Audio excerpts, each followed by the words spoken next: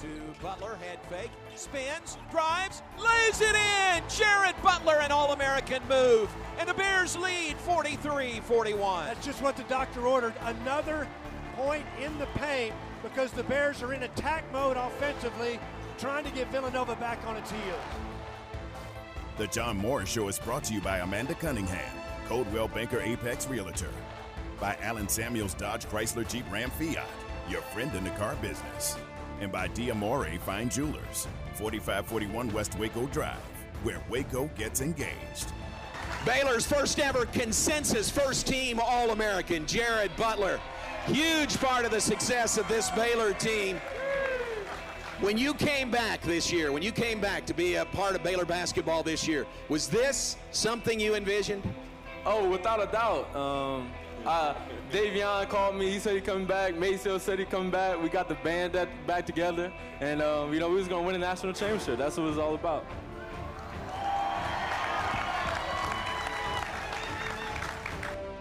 Your home for the national champion Baylor Bears, ESPN Central Texas. Here's Moore, went up for the shot. It was knocked out of his hands by Davion Mitchell. Starts the break the other way. Whoa. Three is good by Adam Flagler. How about that? Davion Mitchell just reached out and took it from the Villanova guy up the floor. One pass later, Bears got a three. That is a huge play in this game. Hey, let's bring up the National Defensive Player of the Year. Here's Davion Mitchell.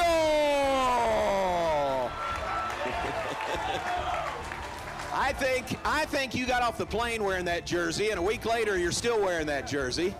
Has it been washed, or are you just keeping it on? To be honest, this is the national championship jersey. I have not washed it. I'm never going to wash it. Oh, never going to wash it. I like it.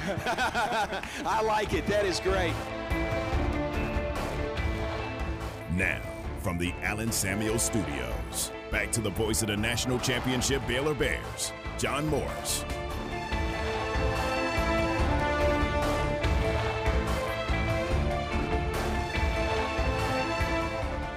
Hi, and welcome, John Morris Show on this Thursday afternoon. Glad you're with us. Highlight cuts in the open courtesy of the Baylor Sports Network from Learfield IMG College. We'll talk some basketball later in the hour with the NBA draft coming up tonight. A couple of Baylor guys hope to have their name called this evening, and we hope that happens. We'll talk about that later in the hour. Welcome in. Glad you're with us. John Morris, Aaron Sexton. And Aaron, we are honored to be joined in studio today by legendary coach Clyde Hart, former Baylor track and field coach. He is just off the course at Cottonwood Creek, right behind our studios here, and comes right in here. Coach, we got air conditioning for you. We'll get you a water or a Gatorade or something like that. Mosey, get up close to that mic, but welcome to you, and appreciate you coming in today. Thank you, John. It is cool in here. This beats where I've been the last 3 hours, but glad to be here. Yeah, Thursday's your normal golf day. Tuesday, Thursday, is that normal for you? Usually we try to look at the weather. Okay. And if we don't have the rain, then we select the days that can be clear. There you go. But Monday and Thursday usually is what we try to do. Stay Thursday. away from the weekend. We have a foursome, and we play different places and have a good time. Who is your normal foursome? Who are those? What's your normal group? Well, I got Chuck Mulliner, which is Tom Hill. Yep. And we have David, and David's he got in here from San Diego. We found him on the golf course wandering around, and he just beats the heck out of us. Okay. And we have Carl, and Carl's from down the valley, and Carl is a good guy. They're all good people, and we enjoy them. That's a good group. It is. Very good group. And you were saying they're all youngsters compared to you. Yeah, they're 65, 70. Chuck is 82, I believe. So okay. He's there. Yeah, still a whippersnapper, though. That's right. That's right. That's right. Well, appreciate your time, and my thought was the Olympics are going on. There's nobody in this city that knows the Olympics and have been a part of more Olympics than you. So that's what I want to talk about. I want to get you to tell some stories, go back some of the great successes you've had. Let me remind people, you coached track and field athletes who won not just medals but gold medals in Olympics for 6 straight Olympics. from 92 to what, to 2012. That's right. And that is a remarkable stretch. Michael Johnson is in there, Jeremy Warner, Darrell Williamson in there. Who else beyond that? Sonia Richards Ross. Sonia. Of course, Reggie, I coached at Baylor, and then, of course, Mike coached him that year after that. So I kind of claim him a little bit, Reggie Witherspoon. But, I had at least one gold medal for 6 straight Olympics. And I think I had a total of 13 gold medals altogether. Wow. And a silver and a bronze. And, in fact, in 2000 in Australia, we got first and second in the 400 because I was coaching a kid named Greg Halton whose son played football at Midway. You remember him? I remember him. Yeah. Went on to Oklahoma. Right. Well, Greg came down and trained with us that year of the Olympics. He had gone to George Mason University, NCAA champion, and had kind of wandered around for 2 or 3 years and was not really satisfied. And Michael and I decided, well, it'd be good for Michael to have a training partner. And lo and behold, he became Michael's a top competition in the Olympics. And he actually finished third, but the guy that finished second got DQ'd for drugs. So Greg should have been promoted up, and I believe he was, to second place. Man, that's great. Can we go back to 92? Let's go back to 92. Let's start at 92 with Michael. And that was sort of the breakthrough. That's where that string started for you. What was that like to get him finally healthy enough to break through and medal like he did? Well, it's kind of a shame. In 1988, Michael was one of the top collegiate 200 runners. We had not really moved him up, although he ran the 400 on the relay and always ran great splits. And we knew that eventually the 400 was going to be equally as good as the 2. But at the NCAA championship, Michael was in the finals and probably would have won the 200. And midway in the race, he broke a bone. And that knocked him out. And bless his heart, for 6 weeks we worked out in the swimming pool because he wouldn't give up. And we went to the Olympic trials up in Indianapolis without training at all. And he made an effort. And I told him, although and we went with the 400 because we thought that'd be better simply because he didn't know how much pressure he could put on that leg after 6 weeks. So it was pretty ugly. So for the next 4 years, Michael was he was upset. He was ready, and it turned out that in 92, really ran great year. He won the Olympic trials, barely missed the world record in the 200. And then his agent and Michael decided, let's get in 2 more meets because it is a profession. You try to go make some money. And they went to Spain. And somewhere in Spain, they got a hold of some bad chicken. And Mike came home and had never missed a workout the whole time I coached him through Baylor and up through 92. I think I started him in 87, I believe, was spring. It was his first year at Baylor.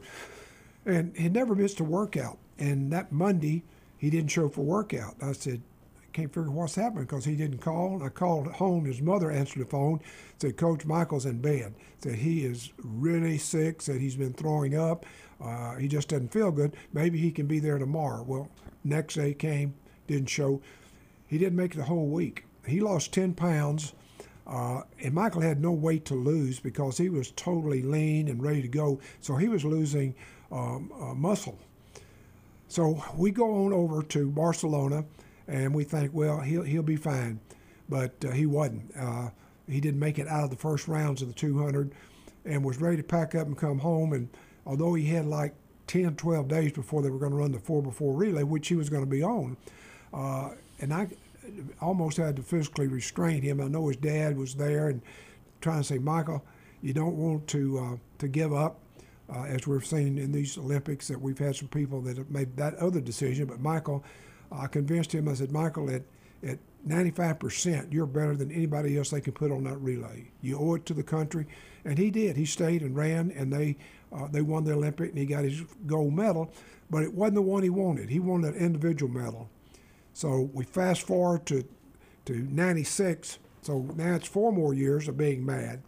And I was all excited because then he's started running the 400 as well as the 2, and he was the best in the world by far in the 400 and the 200. And I thought, well, he'll pick probably the 400 in the Olympics because that will be probably the more sure thing, because a lot of things can happen to 200. It's going to be closer because it's half the distance, and you could stumble or slip or not be ready. And because he had lost a race or two, maybe in 200 in his career, he hadn't been beaten in the 4. So I felt like he'll go in the 4. And he shows up in my office during the fall of 1996 and said, "Coach, we need to talk." I said, "Sure, let's talk." And he said, "I decided I want to run both the 2 and the 4 in the Olympics." And I'm startled because, our goal is to get his first individual gold medal. And I kind of say, "Well, Mike, let's think about this.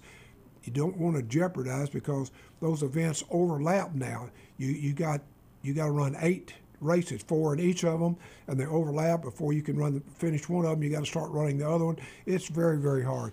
He said, "Well, maybe I can convince." Well, actually, this was 95. We had the World Championships coming up, and he had decided if he would attempt that in Sweden, in Gothenburg, that maybe if he could show the Olympic Committee that it could be done, it would be a big thing for television to emphasize no man had ever won both the 2 and the 4. So I said, well, that'd be a good test run. And he goes to Gothenburg, and I'm there with him, and he wins both of them and almost breaks the world record in both of them. Got close. So he easily showed the Olympic Committee, and people think that we lobbied and all that. We didn't. I think they were smart enough to realize it being in the United States, that'll turn on a lot more televisions if you got something to sell, that here's a guy going to try to do something that's never been done. And so that was the plan. After 95 and the World Championships, and he had won both of them, but the difference was in the World Championships, you only have to run 3 rounds in each of them. Now at the Olympics, it's 4 rounds, so that's 8 races in 8 days, and it's at the highest level. So that led up to the Olympics, and that's why it wasn't my idea. But I agreed with Michael when he said, "Let's do it." I said, "Michael, if you're willing to do it, we're going to have to work harder. You have to be in better shape." He said, "Coach, I know all that." And he did it, and the rest is history. Yeah. Wow. What a great story. So it was his idea. It wasn't really yours. Did you? Absolutely. In fact, had you ever had that thought crossed your mind for him to do the double or try the double? No, it never occurred to me, simply because I knew that he could win either one of them. I just knew he could do it. Figured the 4 was a sure bet. Again, because the 200 can always be closer, though I think he would have won. Well, he did win both of them. And he could also get another medal on the 4x4 relay. Right, so that's 2 medals. Never dreamed that he had a shot to get 3, and turns out he only got 2 because doing the final yards of the 200 that set the world record, he got a cramp and couldn't run the relay. So that was okay. He gotten 2 gold medals. He got the Olympic record, and he got a world record. So it was a pretty good day. I would say so. 96, a great year. How much, you said he was mad for all that time because he'd had the injuries when he was here and trying to move on, and really, really good, but just couldn't get past the injury and then the food poisoning. How much did that drive him going into 96? Well, I know that it drove me and a whole lot. And if he was madder than I was, which I don't think he would have been, because I know that I was just so disappointed for him missing that opportunity to do what we knew he could do. He was the biggest kept secret in the world up until he broke through and did what he did. But it was just one of those situations that you hope for the best, and he worked hard. He told me something months after the Olympics that I did not know, and I don't know if he was embarrassed to tell me, but he told me one day, he said, "Coach, because you have to be there for the moment." When he entered the stadium for the finals of the 200, the cameras or the phones, the lights were just blinking everywhere, and then the crowd start, Michael, Michael.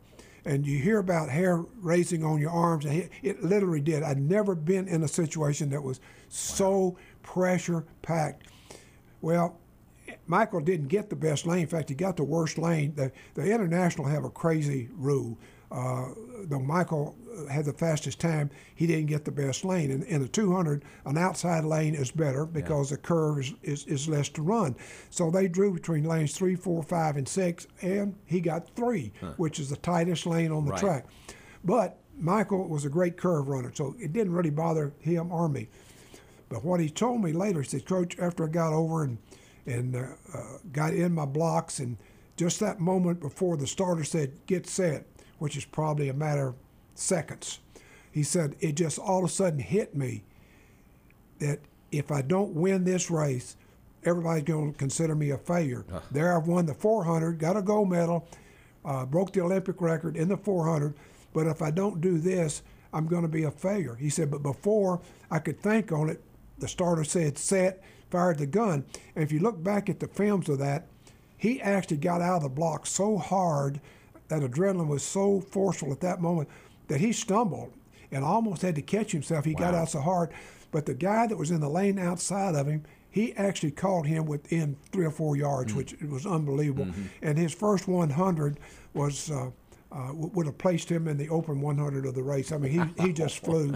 But he got that rush of adrenaline at the right time. And there was really a reason for that, which was another really a kept secret. And probably we took a chance of getting in trouble, but I knew the Olympics being in Atlanta and USA, there wasn't going to be a lot done because there's nothing in the rules.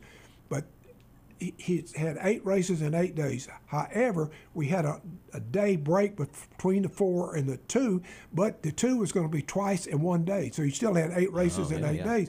It's stupid. He had to run the semifinals, have 2 hours break, to come back and run the finals. Well, they had told them all, after you run the semis, those that make the finals, you're going to go into a room underneath the stadium.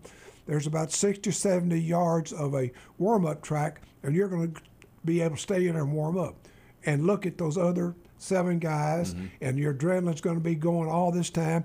And I said, Michael, we're not doing that. Yeah, that's weird. I said, I'm going to have a van because I know where they're going to come off the track and knew where that room was. I said, when they turn to go in there, you just keep walking fast, and that van's going to be there, and you jump in, and we're going back to the warm-up track, which was about a half a mile away. Okay. And we did that. And those guys were all yelling, no, and Michael just going, we jump in the van, we go.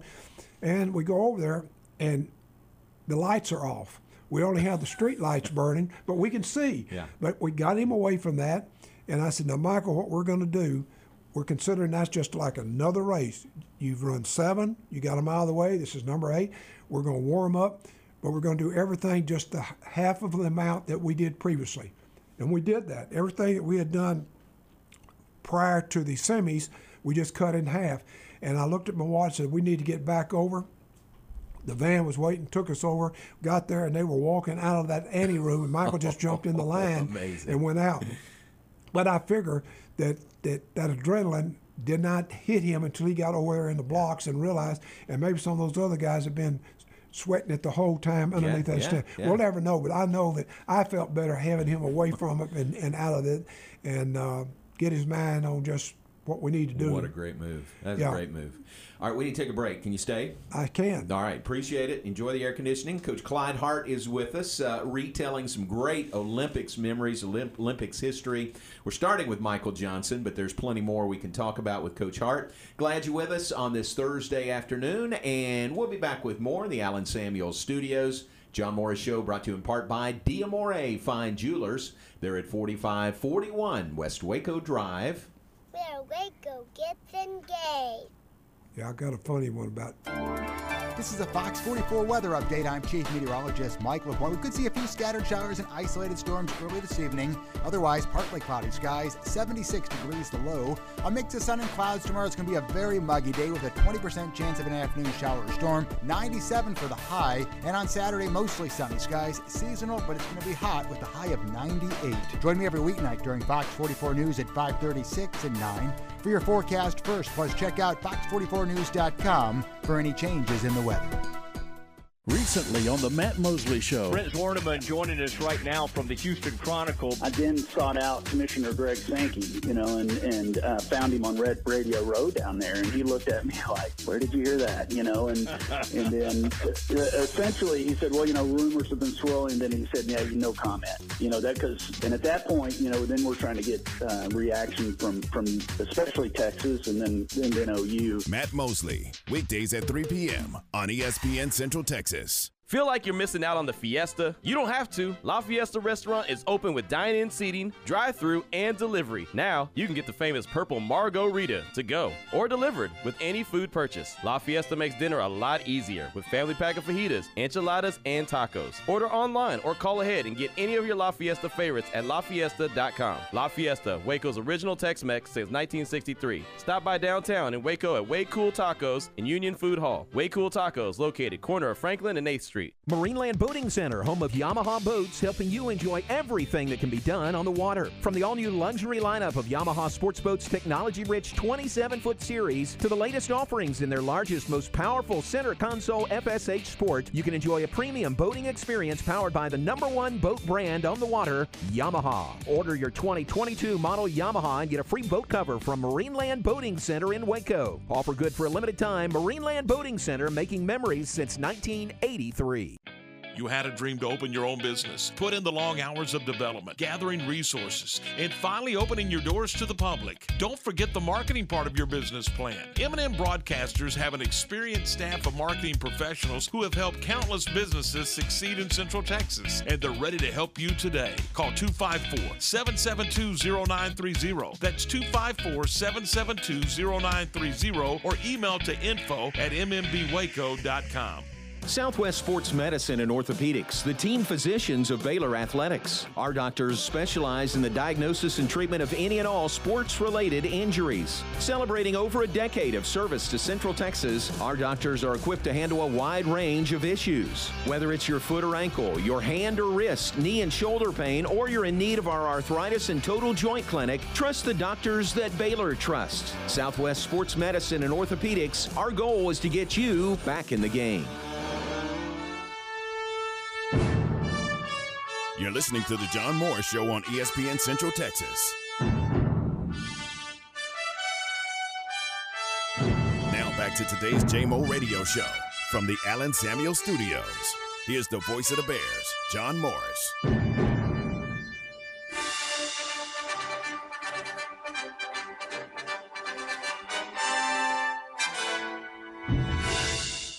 Back with us, John Morris Show on this Thursday afternoon. We are honored to have Coach Clyde Hart in studio with us today. Great stories from Coach Hart. We sort of started with Michael in 1992, but Coach, your Olympic experience, if you will, goes back a lot further than that. So go back to 1968. Yeah, I kind of was a young coach, and my pastor at First Baptist Church asked me one Sunday if I was going to go to the Olympics. Of course, I had no athlete then good enough to go to the Olympics and didn't know if I ever would, just like a lot of coaches. You know, you dream maybe you'll get an athlete someday in the Olympics. And I told him, no, I couldn't, and I actually couldn't afford it. Well, about 2 or 3 weeks before the Olympics, he calls me and said, I need to talk to you. Well, when your pastor asks you to talk to you, you get worried. Right. And so I go to his office, and he hands me an envelope, and he had somehow gotten the money. Dr. Flanders, Jack Flanders, a great guy, a World War II fighter pilot, quite a man, Baylor graduate. And I looked at it, and he said he had ordered it out of a group out of Don Canham, who was an athletic director and track coach up at Michigan, had a tour group. That he did that on the side, and this was supposed to be the best tour thing set up. Huh. Very expensive, highest price tickets, first to everything. Well, it was good.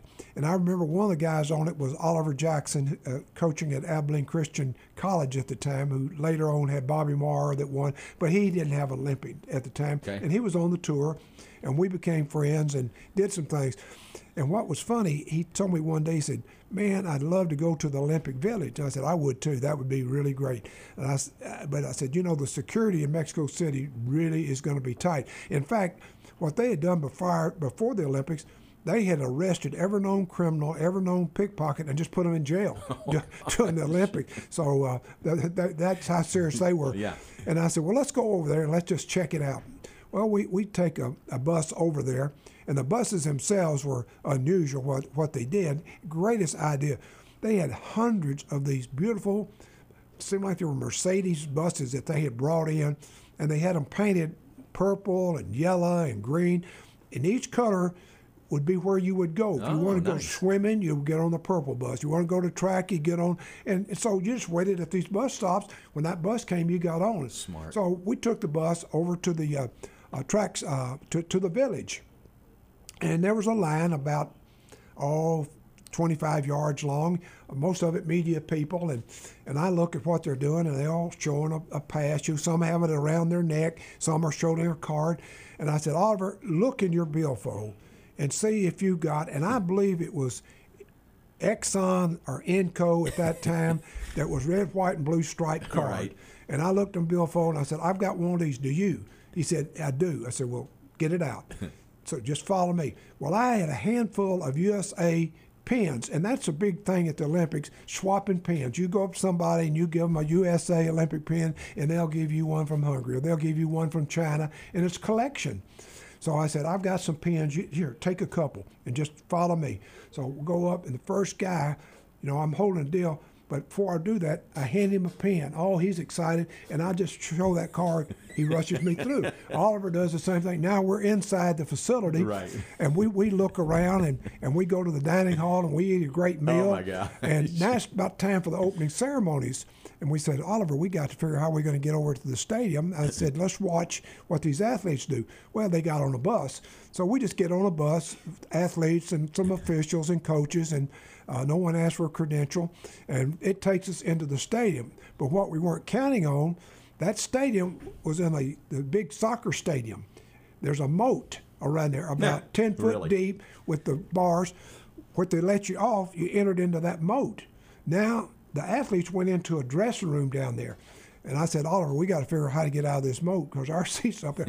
We finally found an entrance we could get out. And I said, let's look for our seats now because we had these expensive, supposedly, seats. And I remember Track and Field News had what we call a penny tour, the cheapie. A lot of coaches had it because they were supposed to have the cheap seats and nothing Right. first class.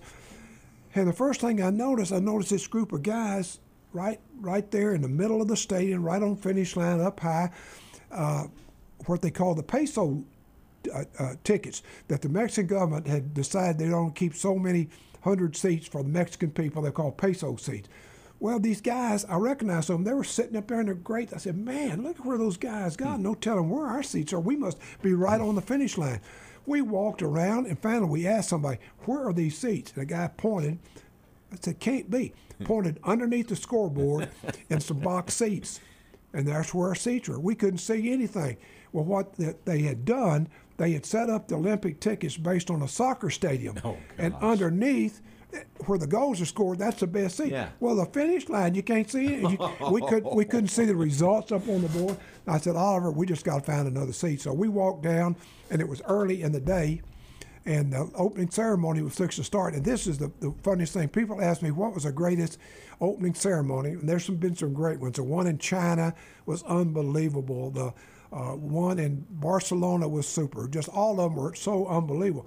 But the best one I ever saw, I believe to this day, we're sitting there, and I'd say, Oliver, we got about 15 minutes for the opening ceremony, and the stands are filling up and everything. I said, look at the field. It's a beautiful green grass. I said, but it looks a little high, doesn't it? Are you going to throw the discus? And I said, this looks a little high. Well, all of a sudden, this Mexican marching music starts over the loudspeakers. It's loud. Its drums are going.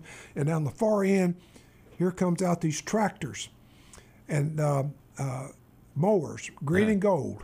They start down, and they're right in tune with the music. They're lined up, and they're mowing the field. Huh. They get to the very end and stop. Here comes some other tractors out that have a little trailer on the back. They get out, all in the same step, get out, unload the grass, put it in the other little trailer, come down the field, mowing back that way. As soon as the music stops, they're exactly at the finish line. I mean, it was Corey. I said, that's the best opening ceremony. And that wasn't the opening ceremony. But mowing that grass right into the music and doing it was wonderful. But so we were sitting right there in these cheap seats. It wasn't very many people. It was early in the day, and the long jump was going. And we saw Bob Beamon when he broke the world record. The world record at that time was 27 6 or 8 in that neighborhood. Okay. And when Beeman jumped, they had the measuring device was on a rail, and they had a little scope, and they would read it. The new deal. Well, he jumped so far, the guy doing it went off the rail with it, and they had to go find a tape measure. To set a world record, it's got to be a metal tape measure. So there was about a 10, 15-minute break, and then it started drizzling rain. So none of those other jumpers, he was like the first or second jumper, and he jumped beyond. He didn't ever jump 28 feet. He went from the world record 27-something to 29, so he skipped that whole barrier. Just like Michael did in the 200. You know, Michael went from the world record that he had set of 1966 to 1932. So he skipped 1950s, 1940s, which is just unheard of. Right. So we saw that world record, and unbelievable. So I said, we still got our ticket here. I said, give me your ticket. The guy sitting next to him, I said, can I borrow your stub? So he gives me his stub. I go outside. Now, I didn't scalp these tickets. I sold them for face value, and those suckers were, by today's money, they were high. They were a couple of $100. So we had enough money to go out and eat a big meal at night and buy some presents. And we did that every day for the whole Olympics. We went to, by then we knew the people that were security, because they expected another pin, and we just showed them. And we made the Olympic Village every day, 8 meals, went to the track meet for the duration of the deal. So that was my first experience. And lo and behold, if Oliver didn't end up with a great track guy, several of them, and I did too. So we were both young coaches and didn't know we'd ever had anybody. He ended up with Bobby Marr, who ended up winning he was from Texas, ended up winning the 100, 200, and got the relay. And then he had a couple of other kids that made the Olympics, and of course the ones I did. So that was my first, and my pastor was in charge of that. And so I had a big gap from 1968 to the next one was in 92 that I went to Barcelona. Well, that's a great story, going back to 68. What about, we talked about Michael. Tell me about Jeremy. Jeremy and Darrell, you had both those guys there for a couple of Olympics. Well, Michael put the pressure on me. Jeremy and Michael and Darrell, they were both, Jeremy was a sophomore and Darrell was a junior. And Jeremy had been hurt his freshman year, didn't even win the conference, but he kept him healthy his sophomore year, and he won everything. He won the NCAA indoor, outdoor. We won the relays. He ran everything. People said a collegiate kid would be worn out for the Olympics. Well, he not only won indoors in the 400, ran on a relay that won, he won the outdoors regionals on 2 relays and the quarter, then went on to the NCAA and won in all the rounds. Not only did he win the open, but we won the relay with him running rounds, and he goes on to the Olympic trials, and he and Darrell both make the Olympic team. Well, when they do, Michael came up and said, Coach, you got a little pressure. Now you got a chance to show that it just wasn't a fluke, that you got me that gold medal. Now you got 2 others here. I said, thanks a lot, Michael. So we go over, and actually Jeremy wasn't the favorite. I thought he should have been, but he wasn't. Sports Illustrated picked a kid named Franz Seek from Granada as the winner. He had gone to LSU in the States and had run over here, and he was favored. But the long story was that he didn't get a medal, and USA swept it 1, 2, 3, and Jeremy won it in 44 seconds flat. But what was funny, Michael Ford was with me. I took Michael. He was a young coach, now our new head coach at Baylor, and I wanted Michael to get that experience, and he had helped recruit Jeremy, and I thought he deserved to go, and we got over there, and we were there. And so we go down into the bowels of the stadium and find them where they're getting ready to go outside to get their award. Well, right before that, I had run down to the rail, and Jeremy was taking his victory lap. He runs over, and his eyes are really big. And of course, he's excited. And I said, Jeremy, do you realize what you just did? And his answer, I never will forget. He says, Coach, I broke the school record. And I said, Jeremy, you won the gold medal. You're not even 20 years old, and you just won the gold medal. He said, yeah, but Coach, it was my last chance to break the school record. I got Michael's record. And so great? That was his, that really. That was his thought, wasn't it? Oh, yeah. Because he knew he was going to turn pro after that. If he won the gold, he was going to turn pro. And but what was poetic justice, the guy, Franz Seek, who was supposed to win the thing, didn't get the medal. But the guy presenting the medals was the Caribbean representative from Grenada. That was giving the medals. Wow. So Jeremy got the medal, but I never will forget. I mean, any other kid would have said, I just won the Olympics. Yeah. But that was his big thing, getting Michael's school record. And he's right, he got the school record. That's amazing. Can you stay with us through one more break? Sure. All right, appreciate it. Let's take a break, Aaron. Back with more in a moment with Coach Clyde Hart. Appreciate you being with us today. John Morris Show continues on ESPN Central Texas. Tune in to John Morris's Big 12 football previews here on the home of the Bears, ESPN Central Texas. Presented by State Farm agents Bob Anderson, Bart Romig, and Mike McKenzie. George's Restaurant and Catering, and Bruner Motors in Stephenville. John Morris's Big 12 football previews. Weekdays here on the home of the Bears, ESPN Central Texas. Heritage Creamery Woodway is now open at The Outlook, just off 84 and Ritchie Road. Come see us at our beautiful new location, where we serve all the classics, including shakes, floats, cookies, ice cream sandwiches, and plenty of kid-friendly favorites. Our products are made by hand right here in Waco, Texas, with all natural ingredients, sourced locally as much as possible. We're open every day from 2 to 10. Need us to cater your event? We're ready to serve you from our new Heritage Scoop Truck. Visit heritagecreamery.com for more information.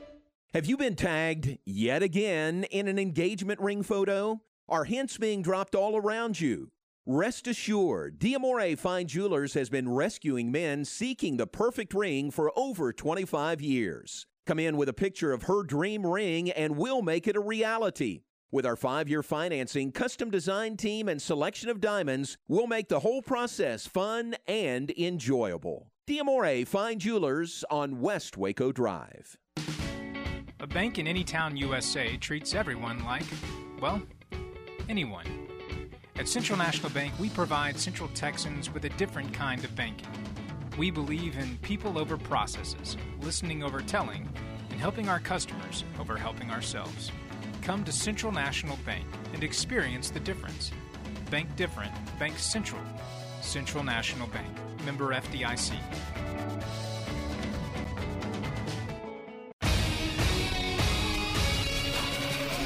ESPN Radio Sports Center.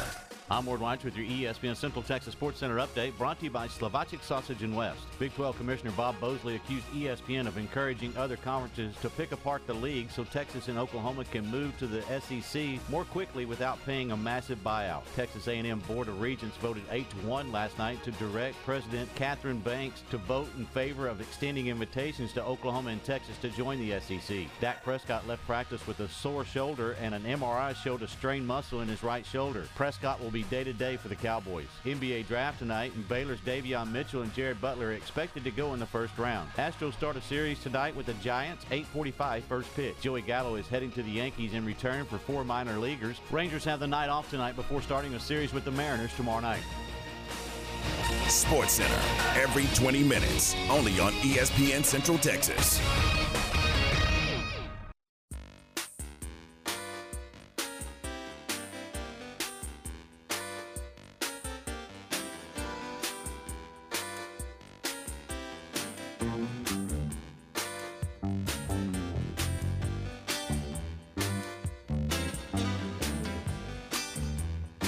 Back with us, John Morris Show on this Thursday, and pleased to have Coach Clyde Hart in studio with us, telling some great Olympic stories. Coach, we've only got an hour here, so we're going to have to curtail some of those stories. You need to put these down in a book. That's you're working on that, aren't you? We are. Yeah, good. Bryce Cherry, yes, who is the best sports writer in the country. He's got so many things going. Some of those things that come out in the paper, like the story on Michael, I told him, okay, we got one chapter right there. So he's got about, I don't know how many hours that when we were both really pinned down with the pandemic, we did a lot of sessions. So he's got lots of hours of tapes that he's transcribing, and he'll get around to doing it. But good. Yeah, I've already got the title, but we don't have the book yet. Can you tell us the title? Or are you going to keep that secret? Once Around's Enough. That's pretty good. 400 meters. Once around is enough. Very good. What's been your favorite location, Olympic-wise? Or let me include Olympics, World Championships, just in all your travels. What's been your favorite spot to go to? Oh, gosh. They all have been different. Probably, I enjoyed Athens, although it wasn't all completed. Probably still isn't. But just the history of the Olympics being in Greece and seeing that was exciting because of the history that this is where it all began. So I think Greece would be right up there. But each country that's put it on, I thought was done. Beijing did an amazing thing. And if I got time, I got to tell one quick story there because it's funny. Okay. I worked with the Chinese before the Olympics. They sent over 400 kids leading up Michael's company that he had worked the deal. He got them over. I coached them. They had coaches with them and trying to get them ready. And we did set a national record with their relay. But one of them, they all took American names. One of them took the name Sam. He was the youngest one, and he made the Olympic team. Well, after I got over to Beijing, I was staying at Beijing University, which the security was unbelievable. The Chinese had taken nearly all the public transportation off the street. They only had taxis mostly running. Well, anyhow, Sam's sister spoke English, and she had sent an email back to my wife that Sam wanted to meet with me, said he wanted to meet with his coach. And I kept telling him, I'm not your coach. Your coach is in China, but I'm his coach. And I told my wife, you got to tell the sister he cannot security. He can't come over here. I'll have to run into him at the Olympics at the warm-up period. Okay. That's beyond. Well, the very next day, I leave the facility and go out to catch a cab in front of the McDonald's, which is right there. In Beijing, with millions of people, 10 million, 12. A cab pulls up that I'm going to take. The back door opens, and it's Sam. Oh, my gosh. The odds, Vegas would not do that. He's in his Chinese Olympic uniform with the interpreter with him, bearing gifts. And I had to tell him, Sam, we can't go into the facility. We'll go into McDonald's. So we had a great visit at McDonald's. But the odds of that, I just thought unbelievable that the old Sam was determined to see me. And so he had come over to Beijing University, which he couldn't have got in. Yeah. And if I happened to have been right there at that taxi place, and he opened the door, that's a cab, we got in later. So I thought that was unusual and enjoyed. And then I'm in the stands at the Olympics. And how those kids found me, about 6 of them that I'd coached, they had all made the Olympic team. They all looked me up in the stands and whatever. So it was a fun deal. That's great. Man, such great stories. Well, we appreciate you coming in. Thanks. It's good to see you. Glad you survived your round of golf earlier today in the heat and then came right over here for us. So we appreciate it very much. And thanks for sharing with us. Well, thank you, John. Enjoyed it. And Michael's 25 years are going by too fast. So it's been enjoyable talking about that and celebrating it, and thank you for everything. Great memories. Coach, thanks very much. Thank you. Coach Clyde Hart with us sharing some Olympic stories. We appreciate him very much. Let's take a break. We'll be back. Final segment. Wrap things up here in the 2 o'clock hour. John Morris, Aaron Sexton. We'll be right back after this. Recently on Game Time. Is it important to get a guy named early so you can kind of define your offensive football team around your starting quarterback? I think there is some merit to that. I think we want to get the right person, and so whatever it takes to do that. So if it could be earlier, in the fall camp piece, that'd be great. Game Time, weekdays 4 to 6 on ESPN Central Texas.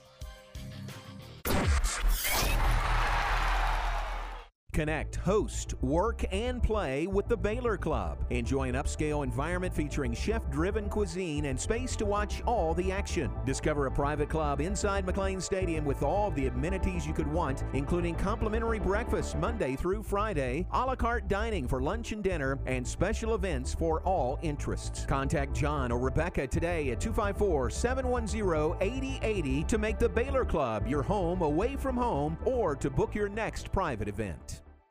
Any and all residential electrical needs, they provide at BP Services. Contact them to receive a free estimate for all your home's electrical needs, adding plugs, switches, LED lighting, fans, even generator installs for your home. That's BP Services of Waco. Your need is our priority. 292-8908. Your need is our priority. 292-8908.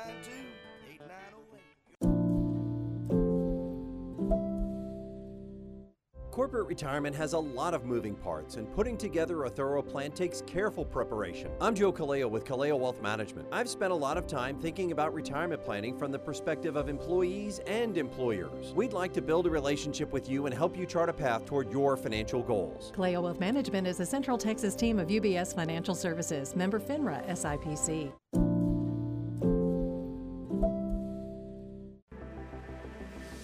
Hey, it's Matt Mosley, The Matt Mosley Show. Exceptional experience, extraordinary results. That's what you receive when you hire the attorneys at Steckler, Wayne, Cochran, Cherry, trial lawyers with over 100 years of combined experience specializing in catastrophic personal injury and product defect cases, as well as business disputes. Steckler, Wayne, Cochran, Cherry now has an office in Waco managed by local attorney Craig Cherry. Craig is triple board certified. Fewer than 1% of all lawyers in Texas are triple board certified. If you need a lawyer that has exceptional experience and provides extraordinary results for clients, call them in Waco, 254-651-3690. Again, that's 254-651-3690. You can also visit the website and learn more about the firm at www.swclaw.com.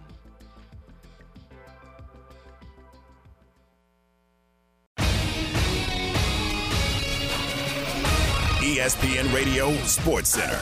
I'm Ward Weitz with your ESPN Central Texas Sports Center update, brought to you by Slovacic Sausage and West. Big 12 Commissioner Bob Bosley accused ESPN of encouraging other conferences to pick apart the league so Texas and Oklahoma can move to the SEC more quickly without paying a massive buyout. Texas A&M Board of Regents voted 8-1 last night to direct President Catherine Banks to vote in favor of extending invitations to Oklahoma and Texas to join the SEC. Dak Prescott left practice with a sore shoulder, and an MRI showed a strained muscle in his right shoulder. Prescott will be day-to-day for the Cowboys. NBA draft tonight, and Baylor's Davion Mitchell and Jared Butler are expected to go in the first round. Astros start a series tonight with the Giants, 8:45 first pitch. Joey Gallo is heading to the Yankees in return for 4 minor leaguers. Rangers have the night off tonight before starting a series with the Mariners tomorrow night. Sports Center, every 20 minutes, only on ESPN Central Texas.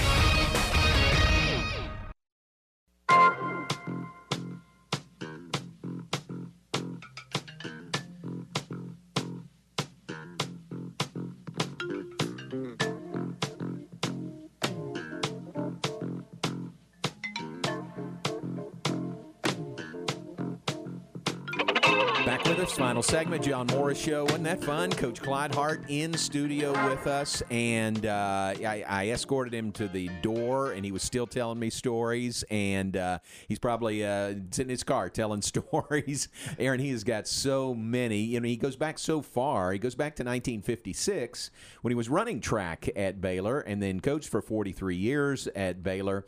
And he is Coach Hart is 87 years old, and he's remarkable in his recall and just telling the details of those stories. It's amazing. When you told me he was 87, I was blown away. He looks incredible for you. He does. If you would ask me his age, I would say 70-ish. Right. You know. Right. And 87, and you were talking about him telling stories.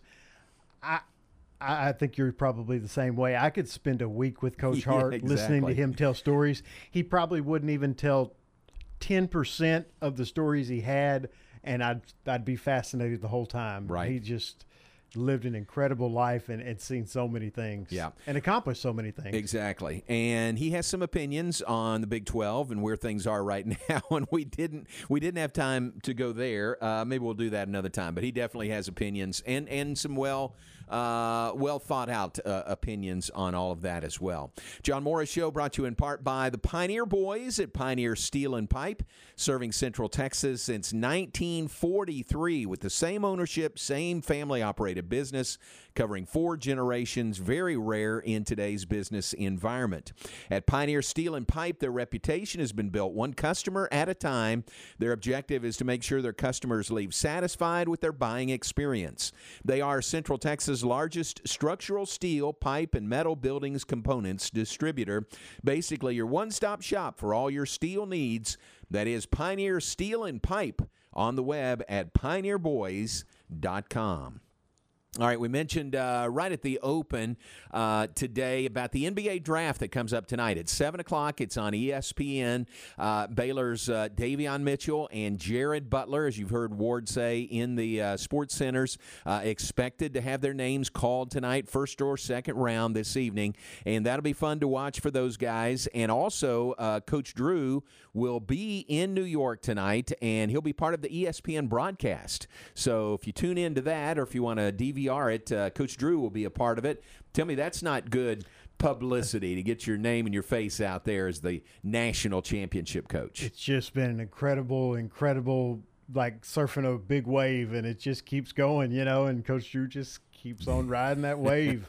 And it's been great, and it'll be cool to watch him tonight in the draft and see two Baylor players get drafted. And from what I've seen in the mocks, more than likely the first round. Yeah. It's not guaranteed, but it looks like they're both going to go in the first round, which would be a first for Baylor, I believe. Oh, yeah, definitely. Yeah. So that's really cool. So that's coming up tonight, NBA draft, 7 o'clock our time, and Coach Drew will be there, part of the ESPN broadcast. Davion Mitchell is there in New York. He'll be in the green room. Jared will be at home in Louisiana watching and keeping up with the draft. But good luck to those guys, and we'll be talking about that tomorrow. Speaking of basketball, Baylor basketball went by the Farrell Center yesterday. This is the week that Baylor, the coaches, Coach Drew and all the coaches, they host the vets back. It's Vets Week is what they call it. Former Baylor players come back and they practice scrimmage against the current Baylor players. And I went over there yesterday and watched for an hour plus. I went over there right after we finished here at 3, and they were going strong, and they went till after 4 yesterday, and they're doing the same thing today. Now, unfortunately, it's not open to the public, really, but it was amazing to see those guys back. Tweety Carter, A.J. Walton, Corey Jefferson, Isaiah Austin, Jonathan Motley, Terrence Thomas is there. I don't have a list of everybody, and I'm leaving a lot of guys out, but Melvin Hunt was there coaching one of the teams. So many of the former players are back, and that's really a credit to Coach Drew and Coach Tang and the staff that they make it such a welcoming atmosphere and culture with Baylor basketball that these guys want to come back each year.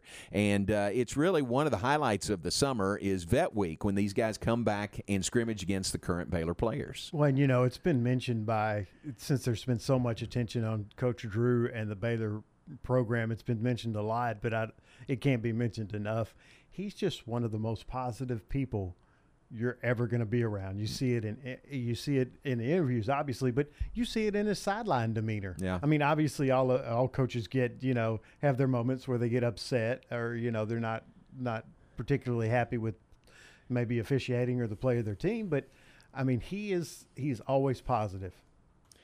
No question about that. One of the probably the most positive man I've ever known. It's either he or his dad, Homer Drew. So in that family, yes, the most positive people that I know. So that's been fun. Vet Week, and they finish up today with a little scrimmage this afternoon, and then the NBA draft coming up tonight. Guys that can stick around, I'm sure they'll all get together and watch the draft together this evening and cheer on Davion Mitchell and Jared Butler tonight. All right, let me mention some birthdays before we move out of here. It is our good friend Doug Furch's birthday with Baylor alumni. Happy birthday, Furchy. Does a great job with Baylor alumni and the Sports Network, and does a great job. Former football letterman Doug Furch and former coach, and happy birthday to Doug Furch today. Who else? It's David Wiley's birthday today. umpire extraordinaire here in the state of Texas. Lige Turpin's birthday. Nobody listening knows Lige except me. He and I were in high school together. Happy birthday to Lige. Michael Gallo used to work with us at Inside Baylor Sports. Happy birthday to Michael Gallo. It's Betsy Bracken's birthday today. Baylor grad. Happy birthday to Betsy. And I think that's it on my list. Aaron, who would you add to that list for birthdays today? It's pretty slim for celebrities. Ken Burns, a documentary filmmaker who's made some great ones. A great one on baseball, and a great one on the Civil War. It's his birthday. And Geddy Lee, the lead singer of Rush. All right. And there's another one coming out. There's a new one coming out. Ken Burns' latest work is on Muhammad Ali. And that's the newest one that's coming up. So can't wait to see that. He's a great filmmaker. Yeah. He really is. The documentaries, right. I mean, they're usually really long, but he breaks them up into like 8-part hour episodes. And it's just, that was one of the original shows that I binged because you were able to watch them back to back. Right. You know? Very cool. All right. Very good. A couple others to add. Tyler Pate's birthday today. Happy birthday to Tyler Pate. And this is the date of the birth of Mike Chapman, who has passed away.